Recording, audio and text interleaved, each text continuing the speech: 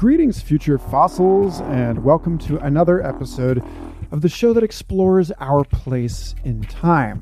After all, how can we know who we are if we don't know how we fit into a bigger picture? I saw a photograph on Instagram today that presented a handful of recognizable brand logos and juxtaposed it with not necessarily identifiable tree leaves and said, identify these brands and identify these plants, making the point that most of us are horribly and inexcusably divorced from our natural context, from our animal nature, from our reality as stardust, as Carl Sagan would put it, our mineral identity, layers of history and depth and meaning that come together to create a human being. And of course, if we're just a collection of brand identities and ideological fixations, then we're not really complete people, are we? We're just like ghosts without feet, without grounding in our world. Of course, it's never a simple binary like that. There is another creature familiar to all of us that has a human face and hands, but not feet. And I am, of course, talking about the mermaid.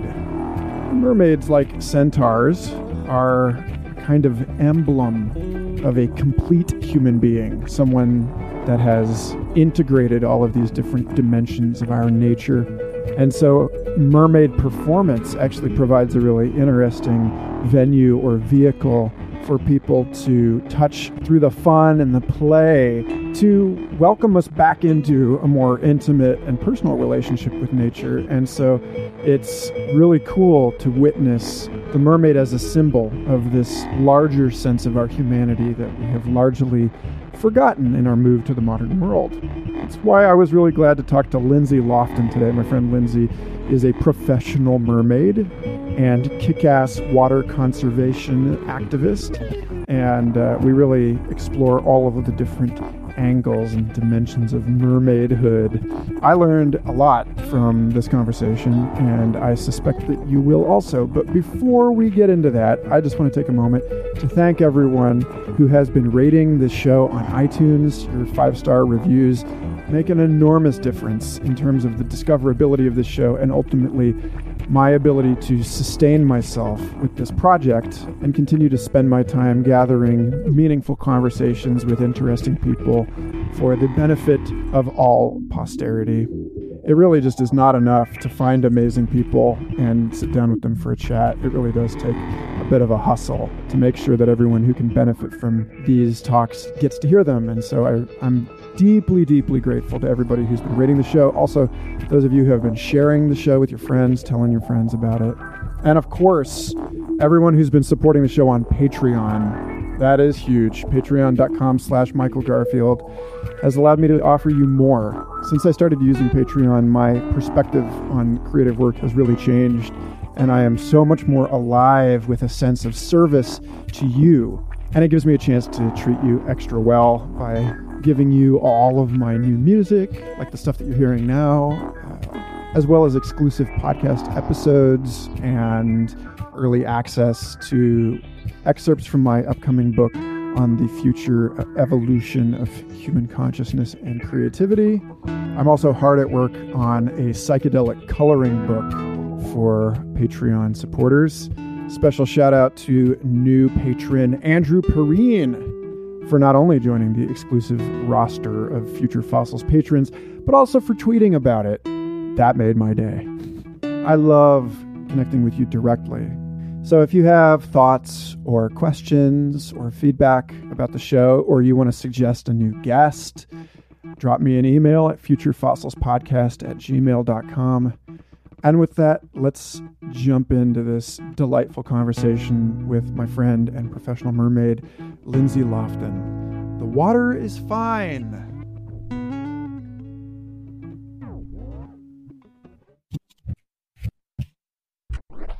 So, hey, thanks for coming over. This is a rare and special opportunity to interview somebody in my house, which in the Austin area are full of interesting people. And I'm really enjoying getting to finally utilize this space. So, thanks for being on the show. You're welcome. All right, so you are a mermaid. I haven't had a mermaid on the show yet, so why don't you tell me a little bit about how you got into that, why you got into that, etc. And what it's like to be a mermaid, what that looks like on a daily basis. And then we can start to unpack mermaid mythology and other big picture shit. Awesome. I'm so stoked to be the first one because it is kind of an explosion right now. I don't know if you've noticed how many mermaid things are occurring right now. I don't think it's a mistake or an accident that mermaids have suddenly entered full front into consciousness in our culture, and globally there's mermaids in Singapore now, like professional mermaids doing what I do. It's really everywhere at this point. But I got into mermaiding basically because it was absolutely the right thing to do at the time. So I was essentially professional level swimmer when I was in high school, which people would probably never guess about me. I'm, 100 pounds, 5'4", but I used to be able to do, 60 push-ups in 2 minutes and was a total beast in the pool. Yeah, so I was excellent at swimming, felt more comfortable underwater than on land. The typical mermaid story, pretty much how most people get into it was, growing up at the ocean or in the water. And I guess having red hair doesn't hurt either because it just made sense. The most popular mermaid archetype in America is the Little Mermaid. And basically I've been told my whole life I look like the Little Mermaid when I swim. You got the seashell bra and everything. Yeah, it's been a thing since way before I ever imagined doing this. I mean, I thought I was going to be a park ranger. That was my ultimate goal. I used to work for the Fish and Wildlife Service, and then budget cuts occurred in the government, had to switch roles, started working with kids, teaching them to read, and it was great, but I just realized I didn't want to be a public school teacher. That wasn't fully utilizing my skills, basically, and I wasn't really allowed to fully be myself. I felt like I was living 2 lives, like I was hiding who I really was because I had to look a certain way, and I couldn't hug the kids, and I couldn't talk to them about certain things, and all day wasn't just science, it was time to teach you math and other things. Wait a minute, you were living on land, but you couldn't talk about your underwater experience. No.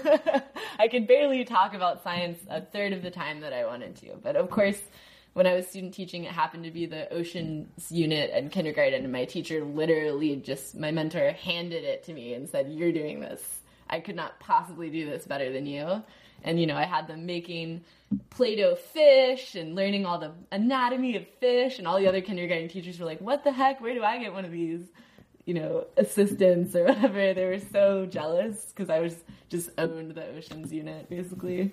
And so when I realized how much happier I was just being allowed to only do the science part of teaching, I realized I had to change jobs. I completely dropped out of school, didn't have a backup plan, and was hired by the city of Austin within 2 weeks on a reference from an assistant principal at a school. I used to teach gardening after school at this really low-income school, and they basically said, there's no way you're going to get these kids to garden. There's no way. And in a week, they were all, completely covered in dirt, planting tomatoes. So he was like, "You're amazing. I'm going to just send them your resume. Don't even apply." And I got the job within 2 weeks.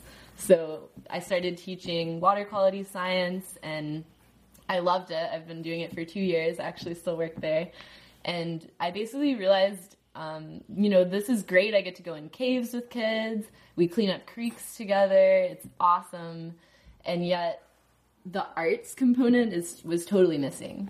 And so my inner artist was basically dying. It was like, you could be doing this in your own way, and you have more to offer, and it's a seasonal job, so I only get given so much responsibility. So I was like, why don't I just create my own thing, and why don't I just be a mermaid while I do it? And so basically, at the time in Austin, and I believe this is still true, I'm the only educational mermaid, and I actually got offered to be the official Barton Springs mermaid. So now whenever they have salamander talks, I'm doing this for the animals. Okay, so you were saying Barton Springs asked you to be a mermaid? Yeah, so basically the city wanted to increase attendance to their endangered species salamander talks because they had really low attendance traditionally because people didn't really know what it was and it sounded kind of boring, I think, to the general public. So what they did was they decided, a great way to get more families is to have this person who already works here that we know is not going to do anything weird or charge us $1 billion to come be a mermaid. And so I went to my first event and they had 1,000 people interested on Facebook, where previously the max they had was 30. So as soon as they get a mermaid on the scene, there's a bajillion people filling up the arena. Do you think it's just because salamander has no sex appeal?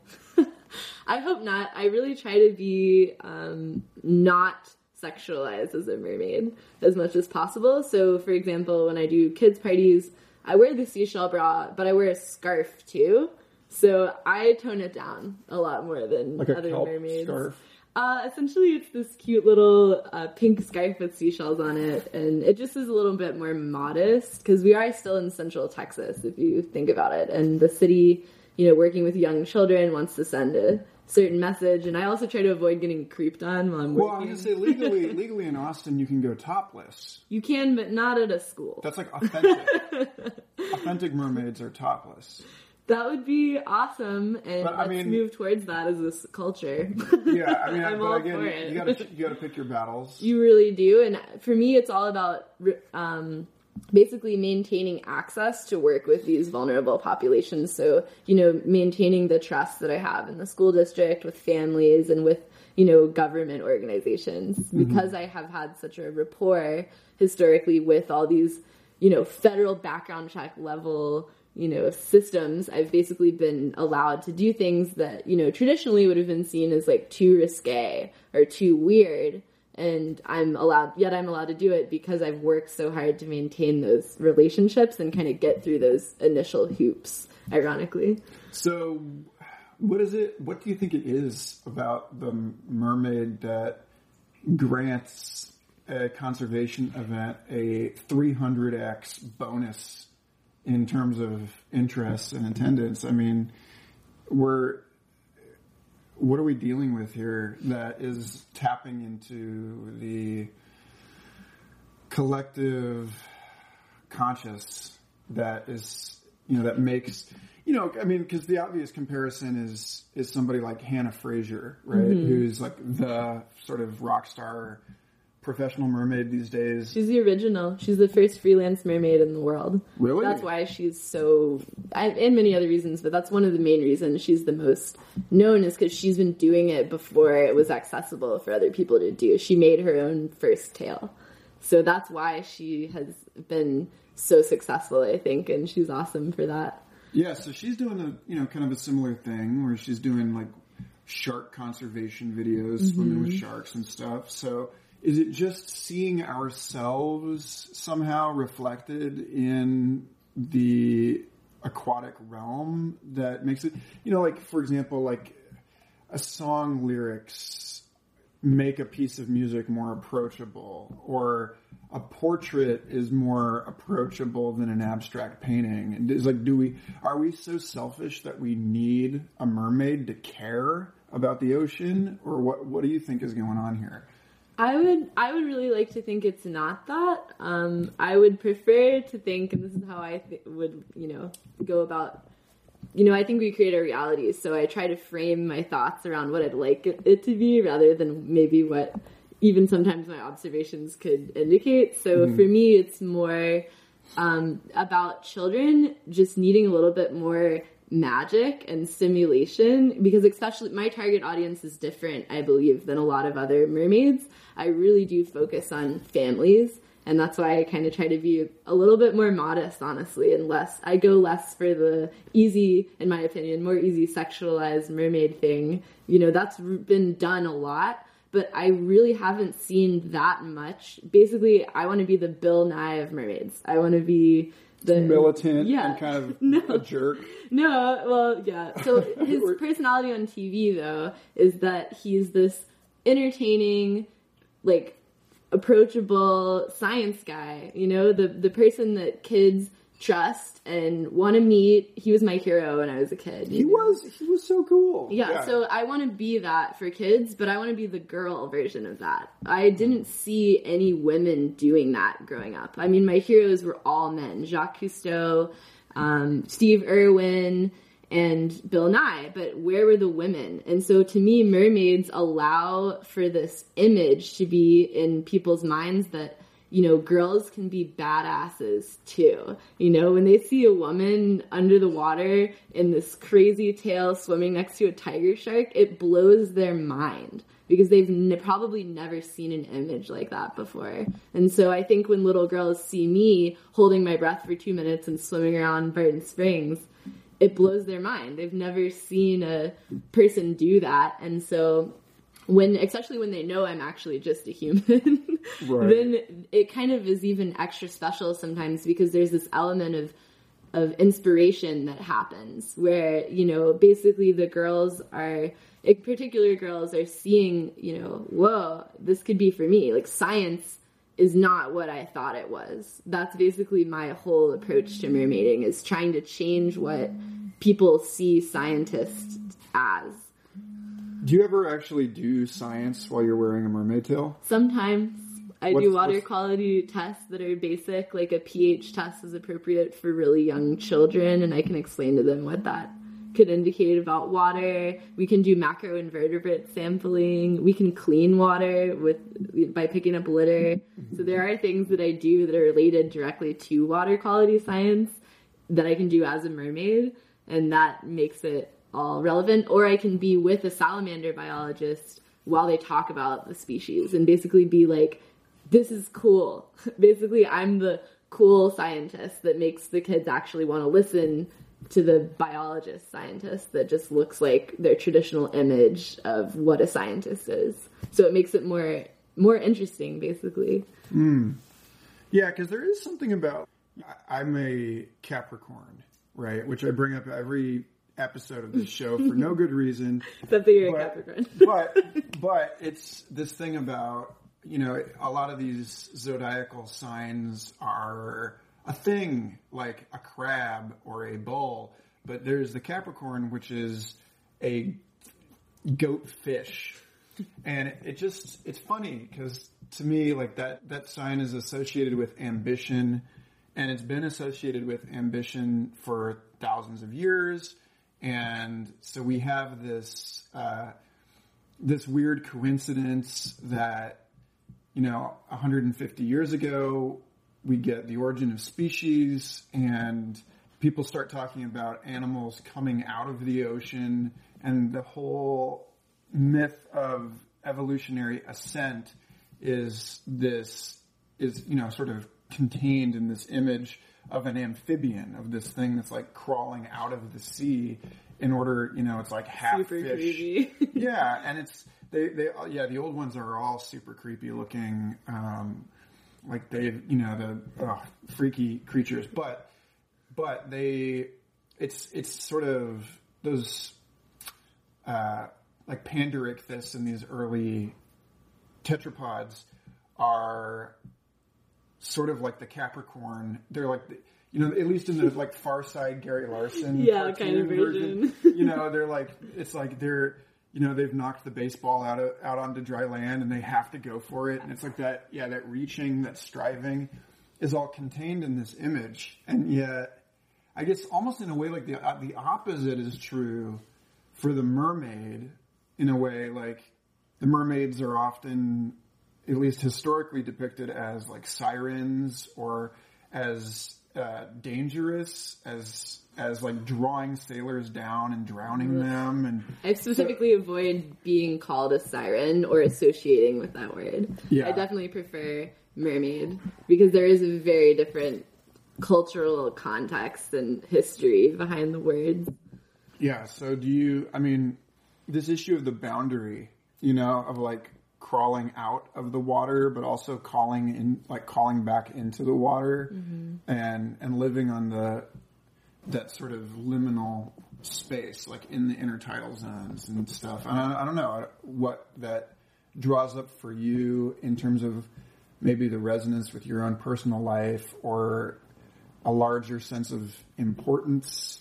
I have something really to say based on what you were saying. So for me, the mermaid, if I'm going to be honest, didn't just come from this total logical place. It actually came from a totally different place in part. It came from my shamanic work that I do and the spiritual healing that I do. I am a licensed emotional freedom technique practitioner. I've done Sonia Sophia's training twice. I'm super heavily invested in that community and that work as well.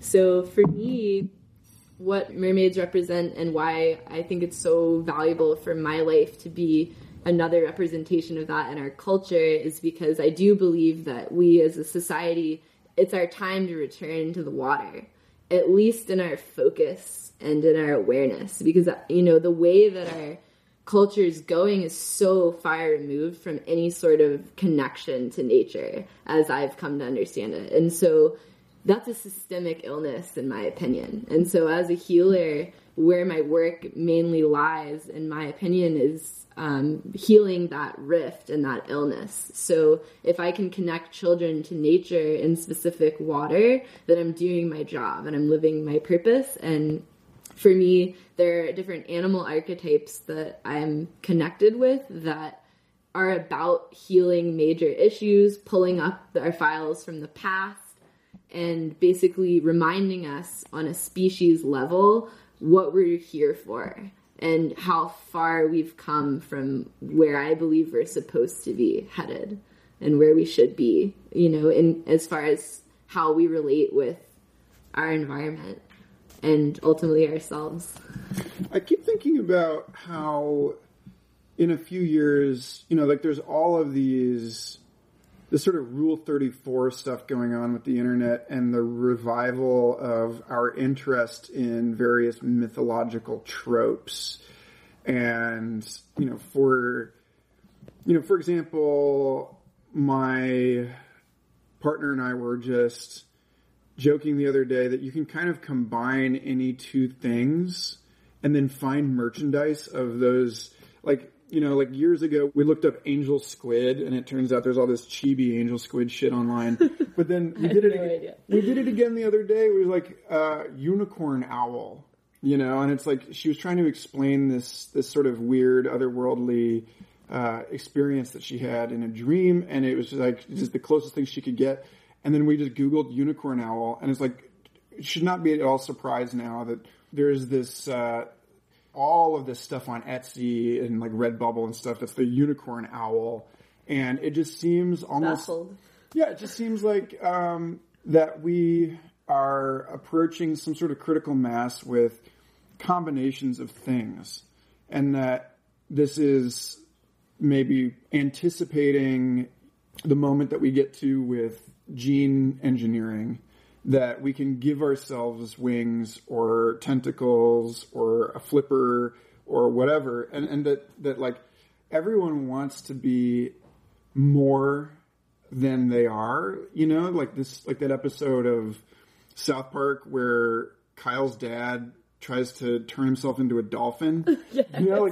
Like that there is this thing, it's like all of us want that we're so invested in all of these different sort of totemic energies, and that people sewing their own mermaid tails and selling them online is just like the so last century version of us getting to actually give ourselves actual gills and mermaid tails and stuff. And I mean, this is where my head is going. Like, totally. I would just, you seem to me like a pioneer in sort of the politics of like a fluid identity, mm-hmm. and like pushing that boundary of what it means to be a human being. Wow. At all. So like that's, in a way, that's like the opposite of, it would seem like the opposite of like getting back to nature in this like really basic, simple way, mm-hmm. And just like drawing our attention to the environment as it exists.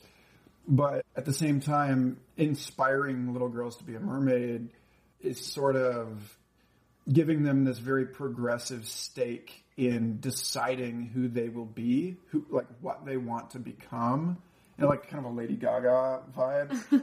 But like beyond even like you have to be a human being. Like you can be, like I want to be a dinosaur when I grow up. I hope so. Like that kind of stuff. So I mean, and in that you get this sense of common identity with the rest of the genetic plenum. Like you're not distinguished from the rest of the living world as merely a human being.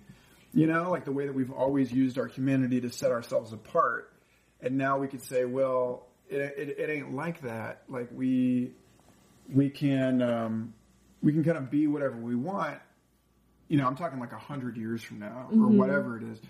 But like, if we can change, if we can shapeshift, then we, in the same, like you were talking about your shamanic work, like shamanic shapeshifting, it's all like, I'm going to turn into a raven or I'm going to turn into a wolf, or it's a sense of bringing ourselves back into a sense of common identity with the other creatures, like our other, all of these other animals. So that's amazing. The mermaid thing is like, maybe it's a bridge for people. It's like Neil Shubin talks about, like your inner fish evolutionarily.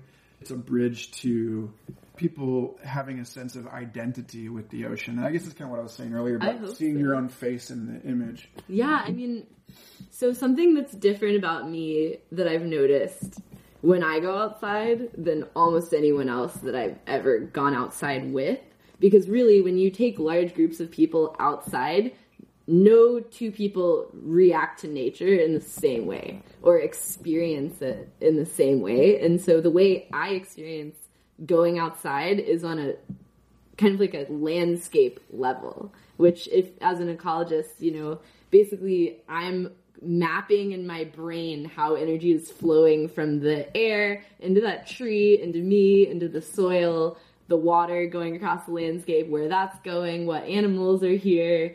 I'm seeing all of that at the same time. And a lot of other people get stuck on I just got a mosquito bite, or, oh gosh, this tree is so beautiful. And I'm like, yeah, the tree is beautiful, but I can often be distracted by like the 5 birds that I'm looking at in that tree that no one else even saw. And so for me, mermaiding is definitely about that, about creating kind of this bridge for people where they don't see themselves outside of nature or even see themselves outside of within the ability to evolve. Like I consider myself to be constantly evolving and, developing basically new superpowers. We have the internet now. We can learn anything we want pretty much with one click if we decide to. I didn't know how to put a mermaid tail on, which is a whole process, by the way, when I first got one, but you can learn it in 20 minutes now. It wasn't previously accessible to people. So yeah, we're definitely moving forward as a species, and it's kind of interesting, you're right, about how that might mean we're getting closer to nature, but it doesn't look like, I think, how people 100 years ago would have described that, because how could they imagine that we would have the internet? Yeah, well, it's like nature itself has changed in the sense that, James Lovelock's Gaia hypothesis, that nothing on this planet isn't artificial on some level anymore, that the atmosphere itself was created by bacteria, and so we have, the atmosphere is an artifact of life. And so this notion that a city, I remember in high school when we were studying the transcendental romantic poets, that there was this exercise where we were asked to go out behind our house or wherever we were, go out into nature somewhere. And I had, a pretty generous stretch of woods behind my house at the time. So I went out there, but it was next to the railroad and it was just a few miles from the airport and, on a kind of a major state highway.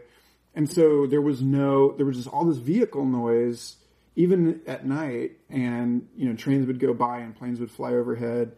And it took me like half an hour of sitting there waiting for my Walden moment, you know, where I'm like, this is what it is to be truly wild in nature. And I just was like, wait a minute, all of this stuff is natural. Like, you know, even if it was sculpted by human intention, our intention is itself sculpted by the evolutionary process, which is distributed and blind. And so we're not really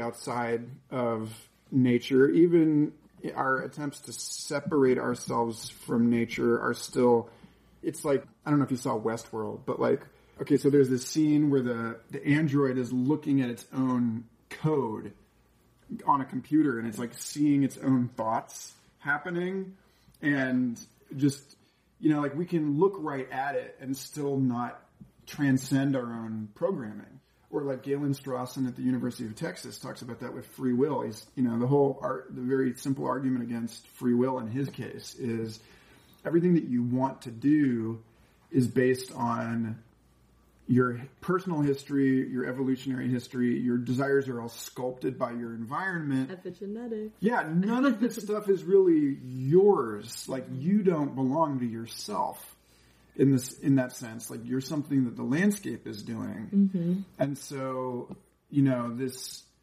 all of this, you know, like Japanese game shows and, you know, like As Seen on TV, you know, egg cooker nonsense is all just, you know, like slime in a hot springs. Like, it's not different.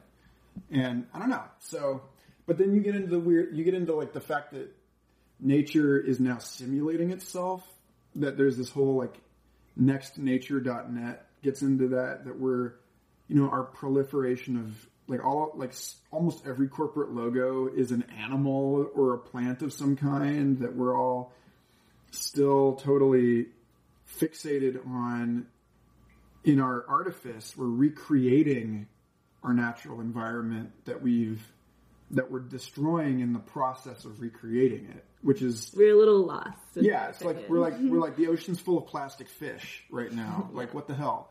So and technically, then so are we. Yeah. So that's where my landscape perspective has, in my opinion, really helped shape me on accident entirely into an activist, is that I cannot ignore my understanding of the connection and on a systems level, how our actions are creating reactions within our own health and within our own bodies at this point. I can pretty much guarantee you that you've drank plastic within the last week, at least some molecules of it, because at this point, you know, plastic, it never goes away. It does something called photodegrade. It never actually decomposes, which means it would turn into an organic material. So as soon as we do any kind of inorganic chemical process to these materials, we have basically irrevocably at this point turned them into something that won't basically work with our system, because we are made of organic materials. So when those meet us, it's causing all kinds of symptoms within us, such as cancer.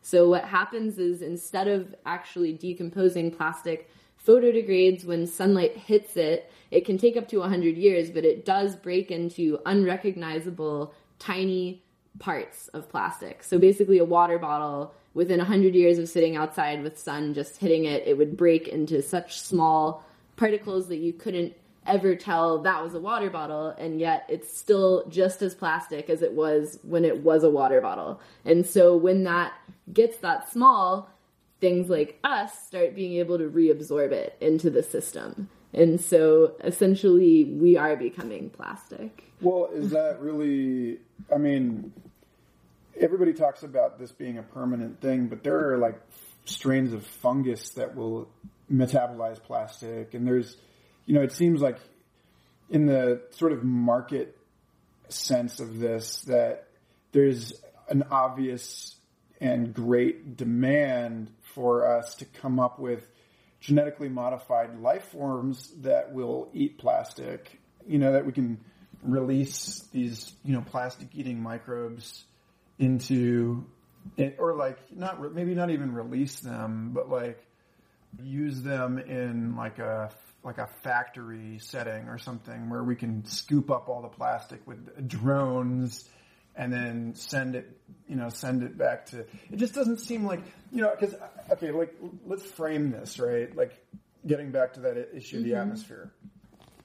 So you get cyanobacteria invent photosynthesis, and they flood the atmosphere with oxygen, and at the time, everything is anaerobic, and so oxygen's a poison, and it leads to maybe the first mass extinction on the planet, and then we get aerobic metabolisms that evolve in response to that.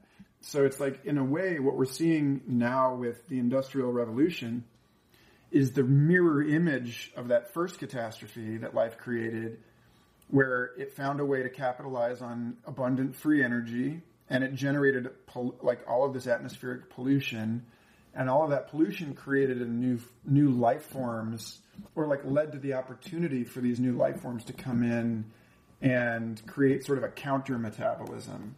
And it just seems so obvious that like what we're set, that everything is set now. The whole stage is like ready for the plastic eating metabolism to show up and just totally rock out. That we're like creating a new creature. Do we have? So as someone who works with other people's children, I could not possibly stand the thought of sitting here and waiting for that. It just doesn't make sense to me as a person who is personally connected to the next generation and perhaps the generation after that.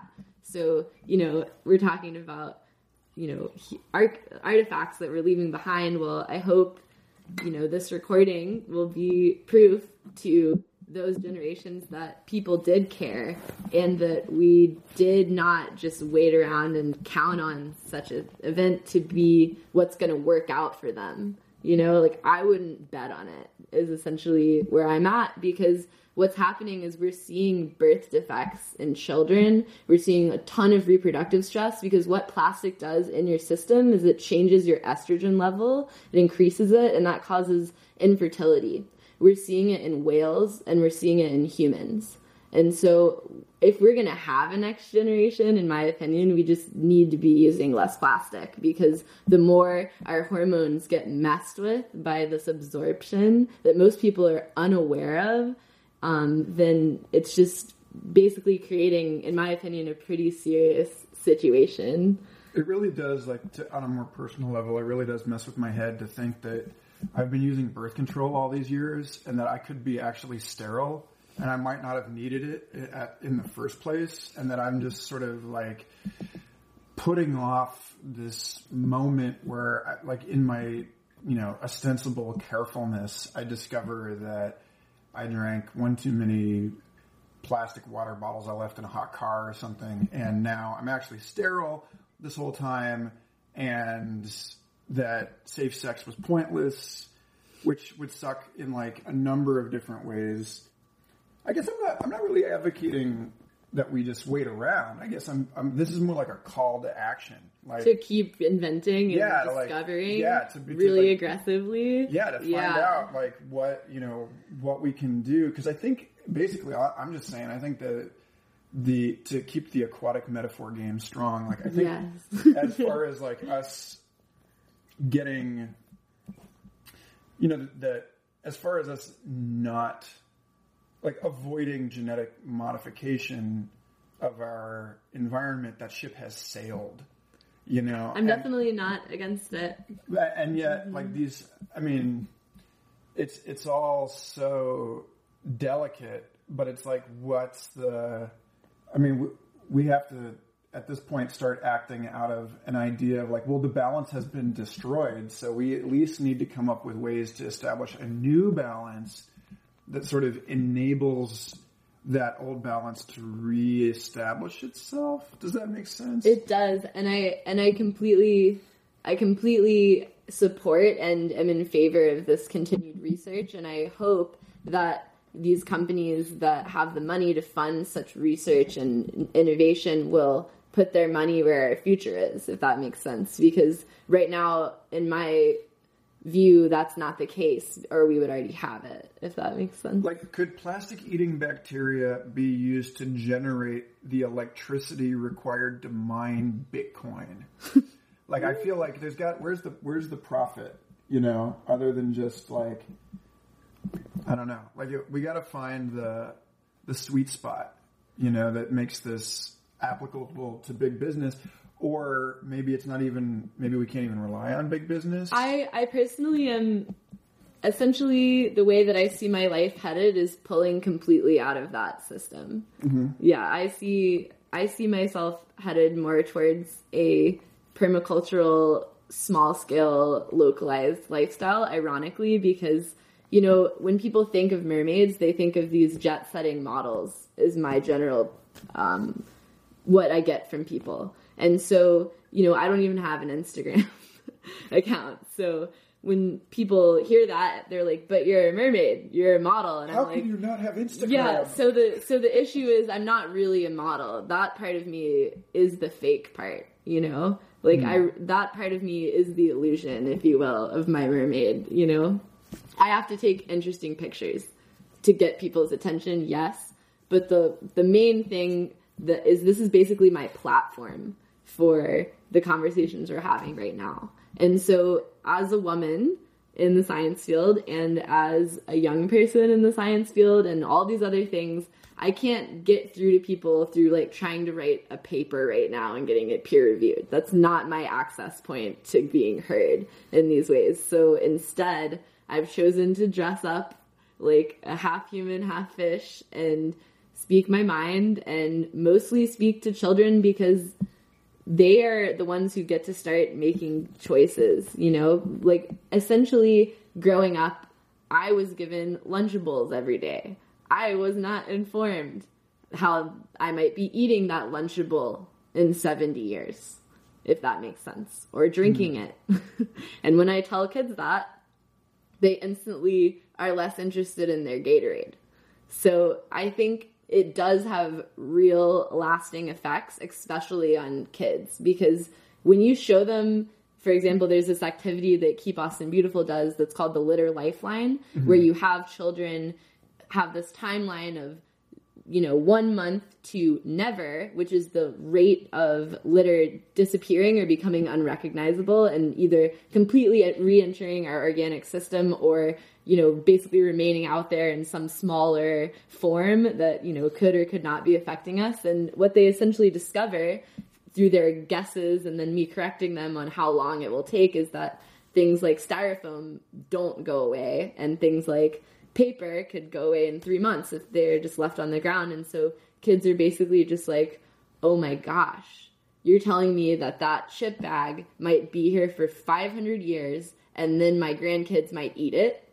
And it's like, okay, that doesn't sound like the choice I want to make tomorrow when I'm picking what I want from the grocery store with mom. And so mom probably has never heard that information, but if mom hears it from their child, can you imagine the difference? Because a lot of adults, if you just go directly to them, would they actually tell their kid that? Probably not. Because they're afraid it's too disturbing, or it's too real, or it's over their head. Or I would argue because they don't want to freaking think about it, because the chips are the cheapest choice. Well, there is that thing about being a parent and about, I don't remember who it was that I was hearing this conversation. The guy was saying basically like, I have to be an optimist because I'm a parent. And you basically, you're sort of imprisoned by necessity at that point. Like you really have to believe that your kids are growing up into a world that's not just total bust, right? But, so I think that's part of it, is that, like, you don't want to terrify your kids, Like and that's why you have the mermaid tell them. And then you have the mermaid tell them their alternative choice. You introduce to them homemade sweet potato chips. Takes 15 minutes. You can do this at home. Hand them a recipe card. It's not about just scaring them to death. It's about presenting them with the truth because they're humans too. You know, a lot of the time adults forget that kids are autonomous beings that have the abilities to make independent choices. But if you don't inform them of their choices, they're going to continuously make the wrong ones that you're making, basically. So our kids essentially will never be allowed to do a better job at being a good human, in my opinion, if they're only allowed to do what their parents show them to do. And so essentially I like being that person that gets to give them a chance to make a different choice by being able to make an actual informed decision. Because a lot of adults would never give kids that opportunity because maybe they were never given it, so they weren't shown that as modeling for being a good parent, or because they're afraid. Because a lot of people are afraid to talk about this stuff because it is really intense. But I'm not afraid to talk about it because it's really intense and I really want to do something about it. And kids often come up and hug me after I tell them about this because what they feel, instead of being really afraid, is often just really touched that someone would care about them enough to come into their school and use their time every day. They know I don't get paid $1 million to do this. Kids often ask me, how much do you make? Because they're confused as to why I would do this. But what they do understand is that I care about them and that's why I'm doing it. Or I care about animals and that's why I'm doing that. And a lot of kids love animals, you know. Most kids, when they're in 4th grade, the animal unit is like the best thing that ever happened in their life. They think it's the coolest thing ever. And so basically, I just think we need to keep creating opportunities for kids to get real information, even if it is, you know, jarring. Let's talk about whales. Let's do it. Yeah, because you definitely were getting into some whale stuff, you and I, before this, and it does seem like whales are, well, you know, like extinction tends to proceed. It seems like extinction often proceeds from the top down, as far as like large animals go first, because they're more reliant on mature ecosystems, and because, you know, they're sort of more susceptible to that kind of change. You know, it's like dinosaurs are going to die out, but turtles and snakes and birds are not going to die out.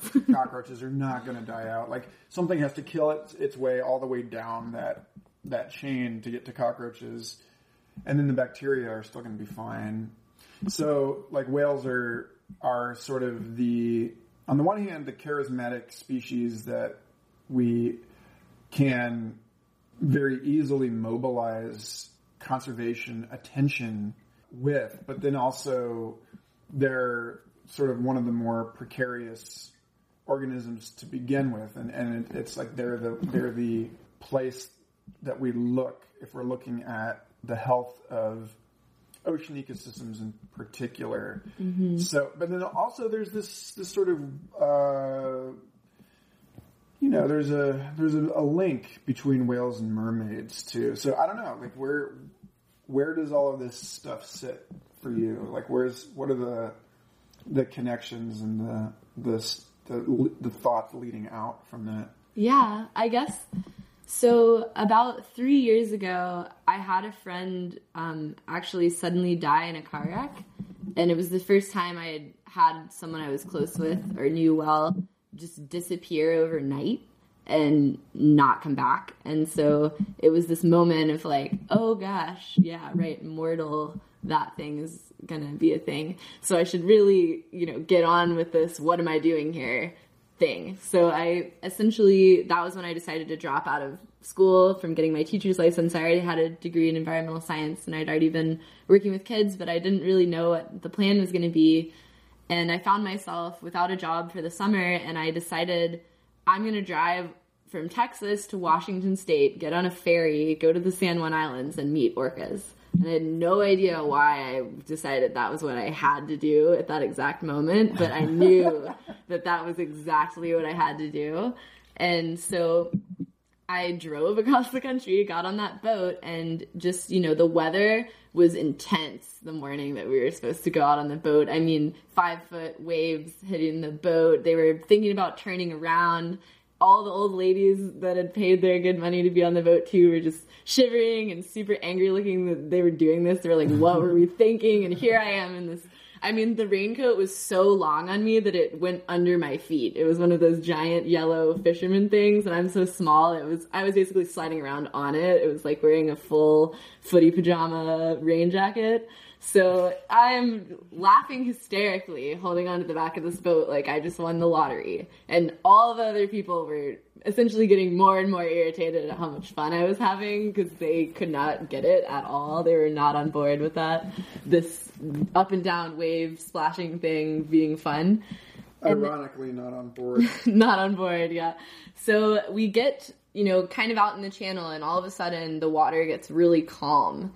It's, maybe 1 foot wake at the very most. And so I look overboard for the first time. I was actually able to get close-ish to the edge, and I just see an orca. It's right there. It's so close to our boat, I could almost just reach out and touch it. And of course, the captains start freaking out because they're endangered species and you are not allowed to be that close to them with your boat. And you could lose your whole permitting license to take people on tours if they get that close to you. But they had stealth mode snuck up to the boat right next to me. It was almost like they were honing in on me or something.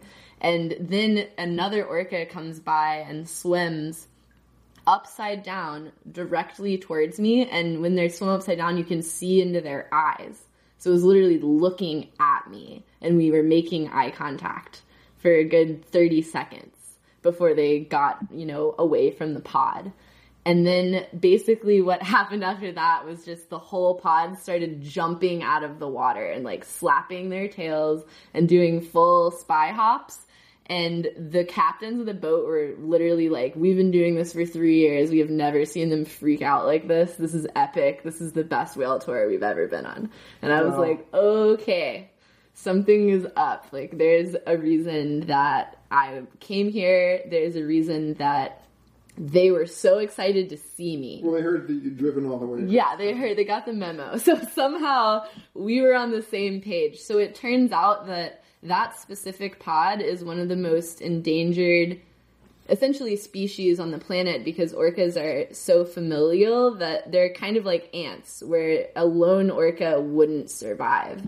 And so basically they need as many members of their pod intact as possible in order to stand a chance because they swim the most of any other animal and they travel the longest distance of any animal on Earth throughout their lifetime. They never stop swimming. So basically, orcas are super vulnerable because they need a lot of energy to, contain a metabolism that goes that high and full on for an animal that size that can live over 100 years in the wild. So these are, super eaters. They need to eat a lot of food. And that specific pod, it's called the J pod, the one that I visited, they only eat salmon. So each orca species and each pod, they eat a unique type of animal. So there's another pod that is a migrant pod that lives in that same area, but they eat seals. And so as a mermaid, this is important to know because if you're going to swim with wild orcas, you need to swim with the one that only eats fish, not the one that eats seals. So scientists can recognize individual orcas, pick out which pod you're looking at, and then determine if it's safe for you to get in the water. Now, I'm not saying go swim with orcas. This takes a ton of work, but that's actually my main goal as a mermaid is to be the first mermaid to swim with wild orcas and film it. And I want to go either to Washington or to New Zealand because there are pods there that eat stingrays in New Zealand, so totally not interested in eating me. That's what they hunt. That's their food. And so if they see me, they're going to be like, what is that? And maybe come explore me. But there's already a woman swimming with that orca pod on a regular basis. So they're not interested in eating people. There's this myth that they're these super vicious killer animals. Actually, there's no recorded incident ever of a wild orca killing or attacking a person. And so they're actually really safe by my standards of swimming with large predatory animals. They literally are the apex predator of the ocean. They eat great white sharks' livers. that's one of their favorite foods, certain pods. They literally specialize in hunting great whites. Even the monster movie Orca, which I don't know if you saw that. I couldn't watch it. But like even that one where it's like the guy is being hunted by this orca, it's because he killed its baby. Like it's a revenge I'd story. hunt you too. Yeah. You better believe it. It's not just like this is a blind, merciless killer. It's like this orca has actually got a good reason to be going after this guy. Yeah. I totally appreciate you sharing that with people in case they haven't seen it. Well, yeah, that, and then also, I couldn't even bring myself to watch Blackfish, but I definitely watched it. But like that issue of us getting a clearer picture of the emotional lives of these other creatures. I mean, this is sort of a tangent, but like David Pierce, who is very vocal in the transhumanism community as an anti-speciesist and is a really strong advocate of laboratory meat because he realizes we're not going to be able to get human beings to stop eating meat, but we might be able to get them to stop eating animals. And so he makes all these cases about homologous brain anatomy in chickens and pigs and cows and in human beings, and basically says like, this pig has the emotional development or emotional maturity of like a 5-year-old child, and or like chickens have the emotional development of like a 2-year-old. So could you really recast this factory chicken farm in that light and see this as, we're farming and eating 2-year-olds, yeah. Like this notion of that this is equivalent suffering in that respect. Mm-hmm. And so at any rate, yeah, the orca thing, my mom, I didn't really get into marine biology all the way, but it really does feel like it was a coin flip for me growing up between whales and dinosaurs. I think very early, like they appealed to me for the same reason. It's like giant and mysterious and terrifying. Mm-hmm.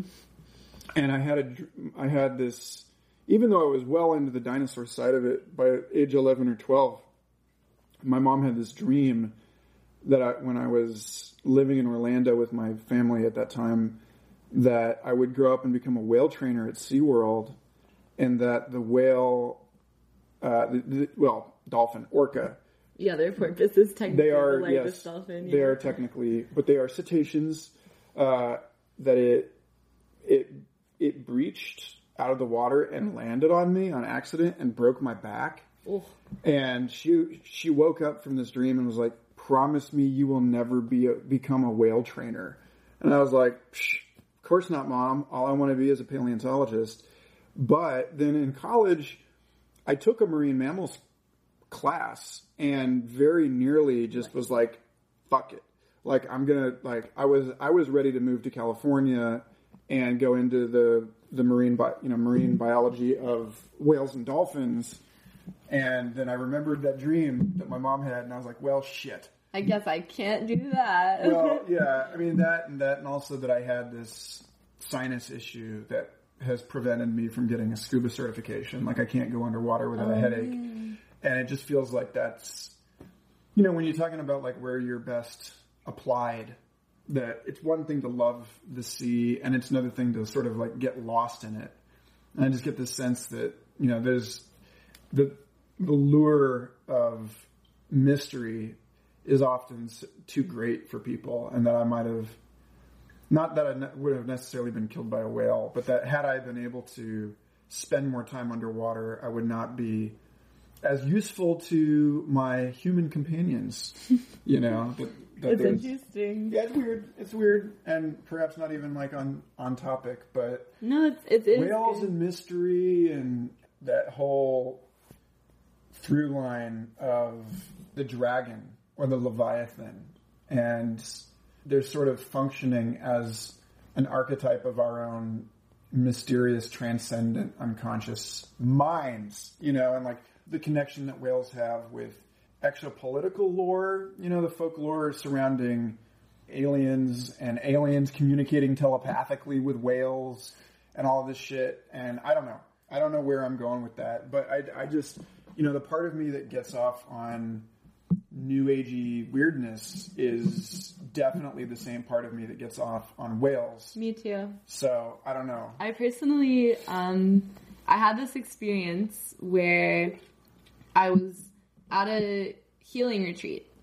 and we had just done tapping, which is EFT, and we're trying to focus on our divine purpose and what it is we're supposed to be doing in the world. So I was also work trading for my spot at this epic retreat, working in the kitchen. And so my job at the time was to take the trash out.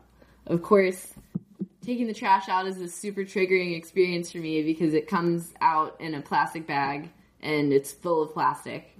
Single-use plastics in plastic. So for me, I'm like the worst person for this task at a healing retreat. So it's, I'm completely triggered out the wall, and I'm walking down this long driveway to take the trash out to the street from this like ranch house that we're staying in. And while I'm walking, I just start hearing whale noises.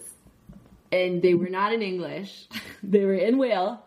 Okay. But it was super clear to me what they were saying, which was this stuff has to stop going into the ocean. This stuff is killing us. Like, we're full of it. It's in our stomachs. It's causing us to strand ourselves because we're in so much pain because we've swallowed so much of it. And essentially, it's messing with our hormones, that estrogen thing I was talking about earlier. So I got this super clear, essentially, my teacher calls it a download. So I got this download that I'm here because I get it, and I get it on a level that a lot of people, quote unquote, like me, are not getting it. Instagram model level, I'm not getting it. So essentially, my life purpose is, as I see it at this time, and of course it's constantly becoming more and more clear and evolving as the world is changing, it, veers on and off course a little bit more.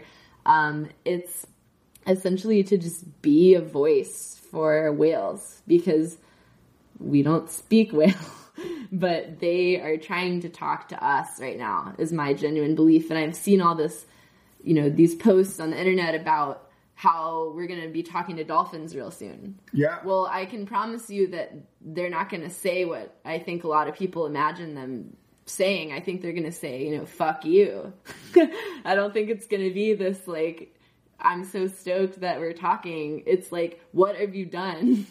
That's where I see this going, essentially, is that unless we essentially make peace with these species by respecting them more, then why would they want to talk to us, A, and then B, what would they say, I've always, that particular issue of using AI to crack dolphin language and then talking to them, it's like, well, okay, but whose AI are we using here? And like, if it's, if Google is talking to dolphins, then I have a real hard time sort of accepting that what they say is true. That they're saying what they think they're saying. That who's we're really, interpreting it. Yeah, like the internal research that cell phone companies are doing on whether or not cell phones cause cancer, and then they're just, shutting all that research in a file drawer somewhere. And yes. If traditional EPA tactics. Exactly. Yeah, if we do end up talking to dolphins and they're like, dude, fuck you, then are we really going to hear that? Are we really going to find out? I don't really have to wait to hear that. If I were a dolphin, honest to God, that's what I would say to me. I mean,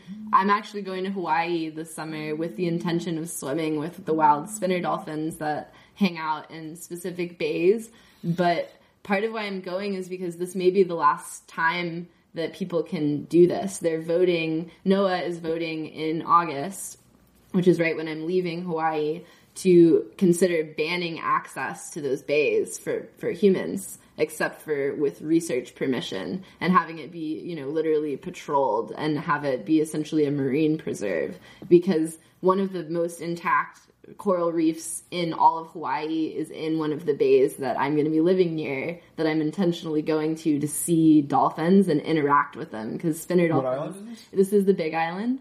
So on the west coast, there's a couple of bays, and one of them is a state park near the Captain Cook area where there's dolphins. But the thing is, a lot of people don't understand that by 11 a.m., by 10 a.m., those dolphins are actually sleeping. So dolphins turn off half their brain when they sleep. They have their one eye open so they can sense movement, and that part will kick in if there's a predatory response or something exciting is happening, like humans jumping off a boat and swimming towards them.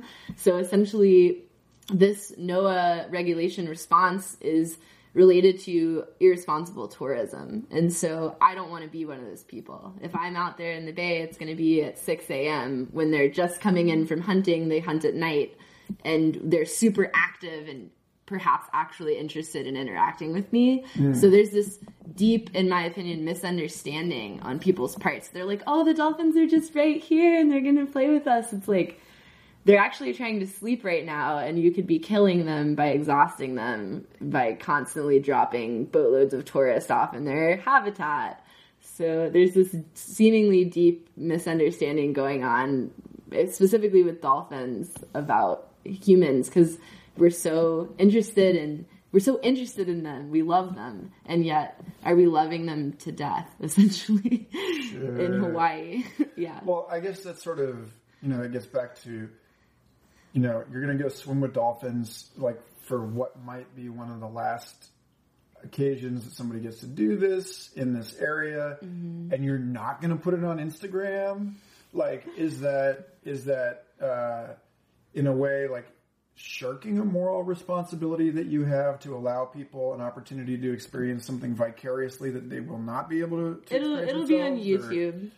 So okay. I don't use Instagram, but I am creating a Patreon and a YouTube account where people can actually access responsible tourist information about how to visit wild places respectfully. So I take essentially my really research-based information I have about how to safely interact with wild animals of pretty much all varieties. I've had close encounters with bears, mountain lions. I've touched sharks in the wild. I've interacted with some of people's worst, just the sand tiger shark. Nothing super dangerous, but they are on the top 20 list for shark bites. So that was when I was 9. That was my first large animal encounter. So essentially, as I was saying about orcas, the reason I personally know that I'm, if anybody, the right person for this task of showing people what orcas actually are is because I have had experiences with animals that scare people to death many times. I've been within 5 feet of a bear, and I'm fine. I've been within 50 feet of a mountain lion, and I'm fine. That was while hiking alone in Big Bend National Park. The bear experience was at night hiking alone on a trail in North Carolina. So, and the shark was when I was 9, and I was just 8 or 9, and I was standing in, knee-deep water, and it just came and brushed its entire 5-foot shark, brushed its entire body against me, and it was such shallow water that it really had no business being there, and its fin and upper body was entirely out of the water. My grandpa was totally white. And I saw his face before I actually saw the shark. I felt it, and my grandpa couldn't even get shark out before it was touching me because he was just in total shock. And all of these experiences I've had, I've never been injured. And I've literally sat my sunglasses on a rattlesnake within the last 5 months. No issues. Like, dangerous wildlife finds me, gets as close to me as possible, and then completely leaves me alone. And so I can't really explain why, but that seems to be one of my gifts, is that animals are A, attracted to me, and then B, have no interest in eating me. And I think the reason is because they sense some sort of, understanding that they're not used to. Thing. It could also be because I'm a gender, but I don't want to go there. So, yeah, I mean, I can't really explain it, but I really, for some reason, feel qualified, I guess, to tell people how to interact with wildlife, because I've gotten a lot of these really, quote-unquote, rare experiences to interact with wildlife that usually end badly for people, and yet I'm fine. So I can't really explain it.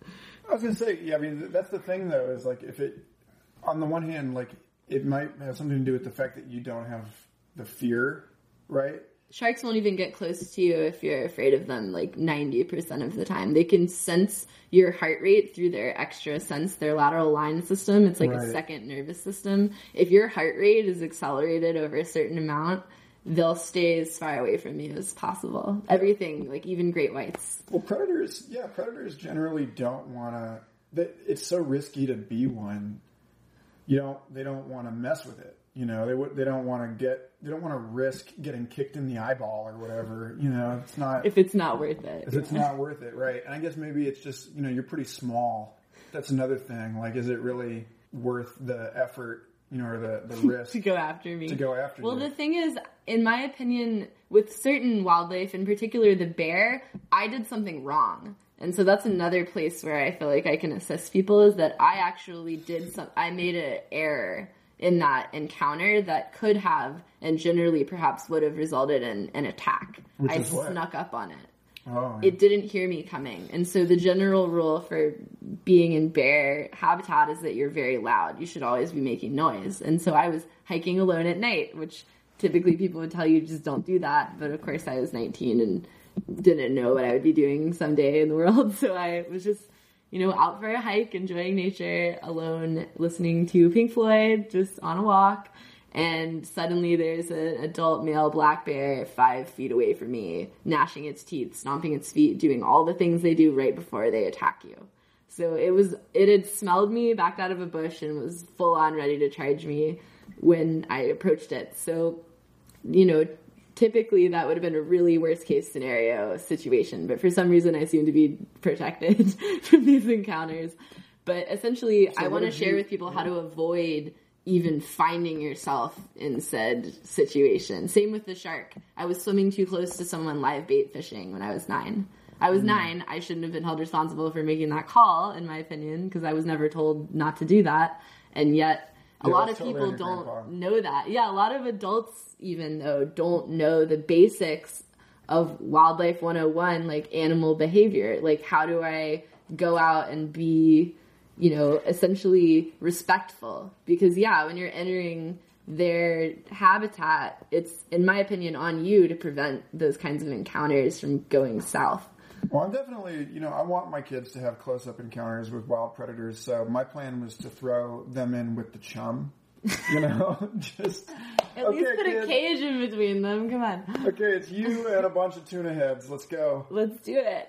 Yeah, most people aren't that irresponsible, but you'd be surprised. I mean, and the same with the mountain lion encounter, Big Bend is a known mountain lion area. They generally suggest not hiking alone, but I feel super confident in the backcountry alone. I made the call, and, I know what to do if you see a mountain lion. So when I saw one, instead of being scary, it was just this really cool encounter. And the way that I protected myself in that situation was actually that I knew it was there before it was close to me.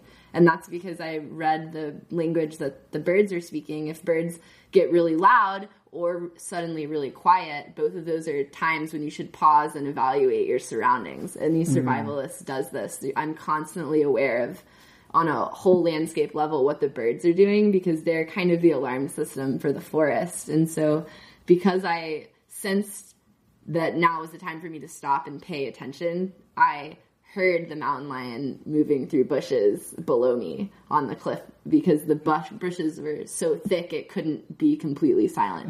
And so, it probably was stalking me, but I was able to protect myself by scaring it off. I used my whistle, made noise, and it was gone. And I saw it jump clear across the trail, which was my 100% guarantee that, yes, it was a mountain lion, because nothing can jump like a mountain lion.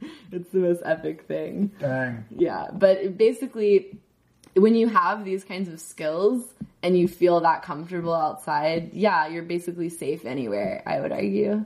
I mean, if you think about it, we used to live outside all the time. There wasn't really an inside, so you had to be constantly doing these things that a lot of people aren't even aware of how to do. So I'd like to see more people learning these things again, like kind of a revival of these senses. I mean, I keep these skills sharp. I have a whistle I use with my roommates, nice. And I'm like, whenever I encounter one, I try to just look as big as possible so that it doesn't try to eat me. Nice.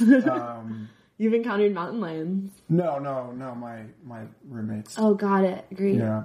No, but actually, no, there was a time, in all seriousness, there was a time that I was out in Colorado in Gold Hill, which is about half an hour west of Boulder up in the mountains. And I was out with some friends camping and partying, and there was a trail that I went off for a little while just to go explore by myself. And my friend's dog tagged along with me, and there was like a road cut, that accessed the campgrounds. So it's sort of, like sheer cliffs about 15 or 20 feet high on either side of the road. And the dog gets to the end of this little road cut and turns around at me and is just looking at me like, dude, what are you doing? Let's get out of there. I never saw a mountain lion. But you just knew. But it was one of those moments where you're suddenly like, what am I doing here? And I looked up and around and I didn't see anything, but I had that, I got the chills. And we have primitive, built-in senses to keep us safe. And so, essentially my goal in talking about all this is not to scare people and make you think around every corner is a mountain. No, I've been in the woods a bajillion times and I've literally only seen a mountain lion once, and I've only seen a bear maybe 5 times in all of my time outside. I've only seen 5 sharks in my life in all of my time in the ocean, and not a single time did I feel scared of any, especially sharks. They're so misunderstood. People have this totally off perspective, in my opinion, on what it's like to be around sharks. And so, it's not to scare you. It's mostly just to let you know that, if you're interested in that, if someone like me can do it, you can definitely go outside and be safe, basically. I'm a 100-pound girl. If I can do it, you're probably going to be fine. So it's my sister's birthday today, and June 5th. And so she's got this whole thing about sharks. And maybe, I'll just throw this out there and leave it there, and then you can, whatever comes up for you, and we can wrap it up here. Awesome. But she's got this whole thing about how she thinks that sharks are a totem or an archetype of the sacred feminine. She just has this notion that it's sort of aligned with the archetype of the Black Madonna, the Dark Mother, and that there's this thing about the repression of the feminine and how it shows up in this way that that this ordinarily safe energy which we all possess or contain is made other, and then in making it other, it becomes an object of our fear, and as an object of our fear, it becomes a legitimate danger or threat to us, and that there is this sense that, I guess, going back to you talking about being associated with sirens, that there's this thing about the mermaid that is that it's the othering of the feminine in some way, that that it's not, even in a healthy way, it provides us a bridge back to our non-humanity, and in this other way it's become a part of this archetypal complex that's associated with us being sort of drawn, lured, tricked, deceived back into the ocean. And there's this merman is relatively rare. There's something about it that's, again, the water and the feminine and all of that stuff. So I don't know. That's interesting that you say that. I have 2 quick responses. One is that actually the first ever known depiction of a mermaid was actually of a merman. So it's interesting that you say that. Yeah, it's actually, in Syria, that was the first known, there's a carving on a bench, and it's of a merman. Is that before the, what's the woman that became the Starbucks logo, where she's got the twin? She's the first depicted mermaid. Okay. Yeah, so there's that archetype, which is one of the oldest known that actually has some direct religious symbology, but actually people try to trace the merman that I'm speaking of back to Atlantean. So, we could go into a whole other conversation about that, and you can look up Doreen Virtue's book, Mermaiding 101, if you want more information on that. She has all these theories that I won't necessarily support or deny, just saying it's food for thought. But yeah, that's interesting you brought up mermaid versus merman, when in fact that is the first known depiction. So a lot of people would argue mermaids don't actually have a gender, and that to gender mermaid is essentially inherently wrong, because that's, part of the nature of it. But I don't have necessarily a strong perspective either way on that, but I do know that there's like a large subset of like either historians who think about mermaid, throughout history, that feel that mermaids essentially were gendered like much later, whereas before they were just kind of this originally androgynous species, essentially.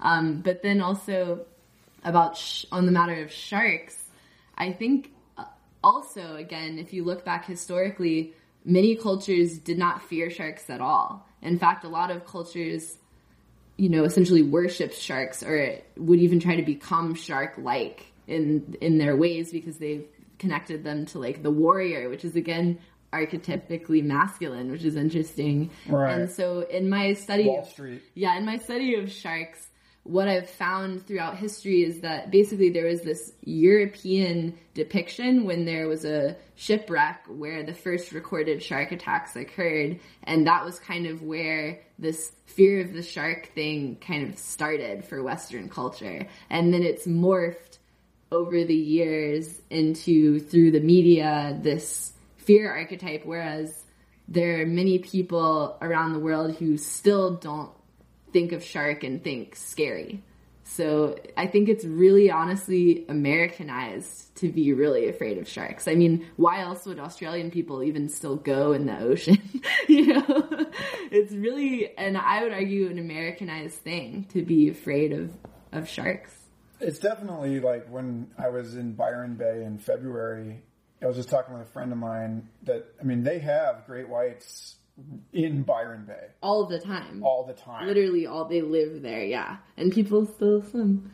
Yeah. And it was funny because, they still have, infrequent but occasional shark attacks there too. And my buddy who had moved there from the UK, said, well, how safe is it to swim here? And his Australian buddy said, oh, totally safe. And they're like, okay, but, shark attack happened last week. And he's like, yeah, but they're not going to come after you. And he's like, but the shark attack was of a 40-year-old British guy. It was just they're like, no, really, it's okay. It's just like a weird coincidence that this happened. Yeah, I think, again, if you look at I've spent actually quite a bit of time dissecting the International Shark Attack file. It's public information. You can access it whenever you want. So I've actually literally studied every single shark attack that's ever been recorded and looked at patterns, looked at all these different things. Sharks are actually my number one interest area, along with orcas. So basically large, charismatic, predatory megafauna of the ocean, that's my jam. Even though I'm an aquatic mermaid for now, I plan on changing that eventually. But essentially, what I've found is that literally vending machines in America kill more people annually than the total global deaths by sharks. So for me, it's absurd, and again, very American to think that sharks are the enemy. But vending machines are really perfectly safe as long as you approach them with respect. Yeah, just like sharks. Like you can, as long as you're near one, you just don't harass it, right? Don't pull its tail. No selfies. If you're attacked by a vending machine, then poke it in the eye. Yeah, definitely. Or on the nose, right? That's the other one. Gills are a better bet. Yeah. Like in the coin slot. Okay, well, that's ridiculous.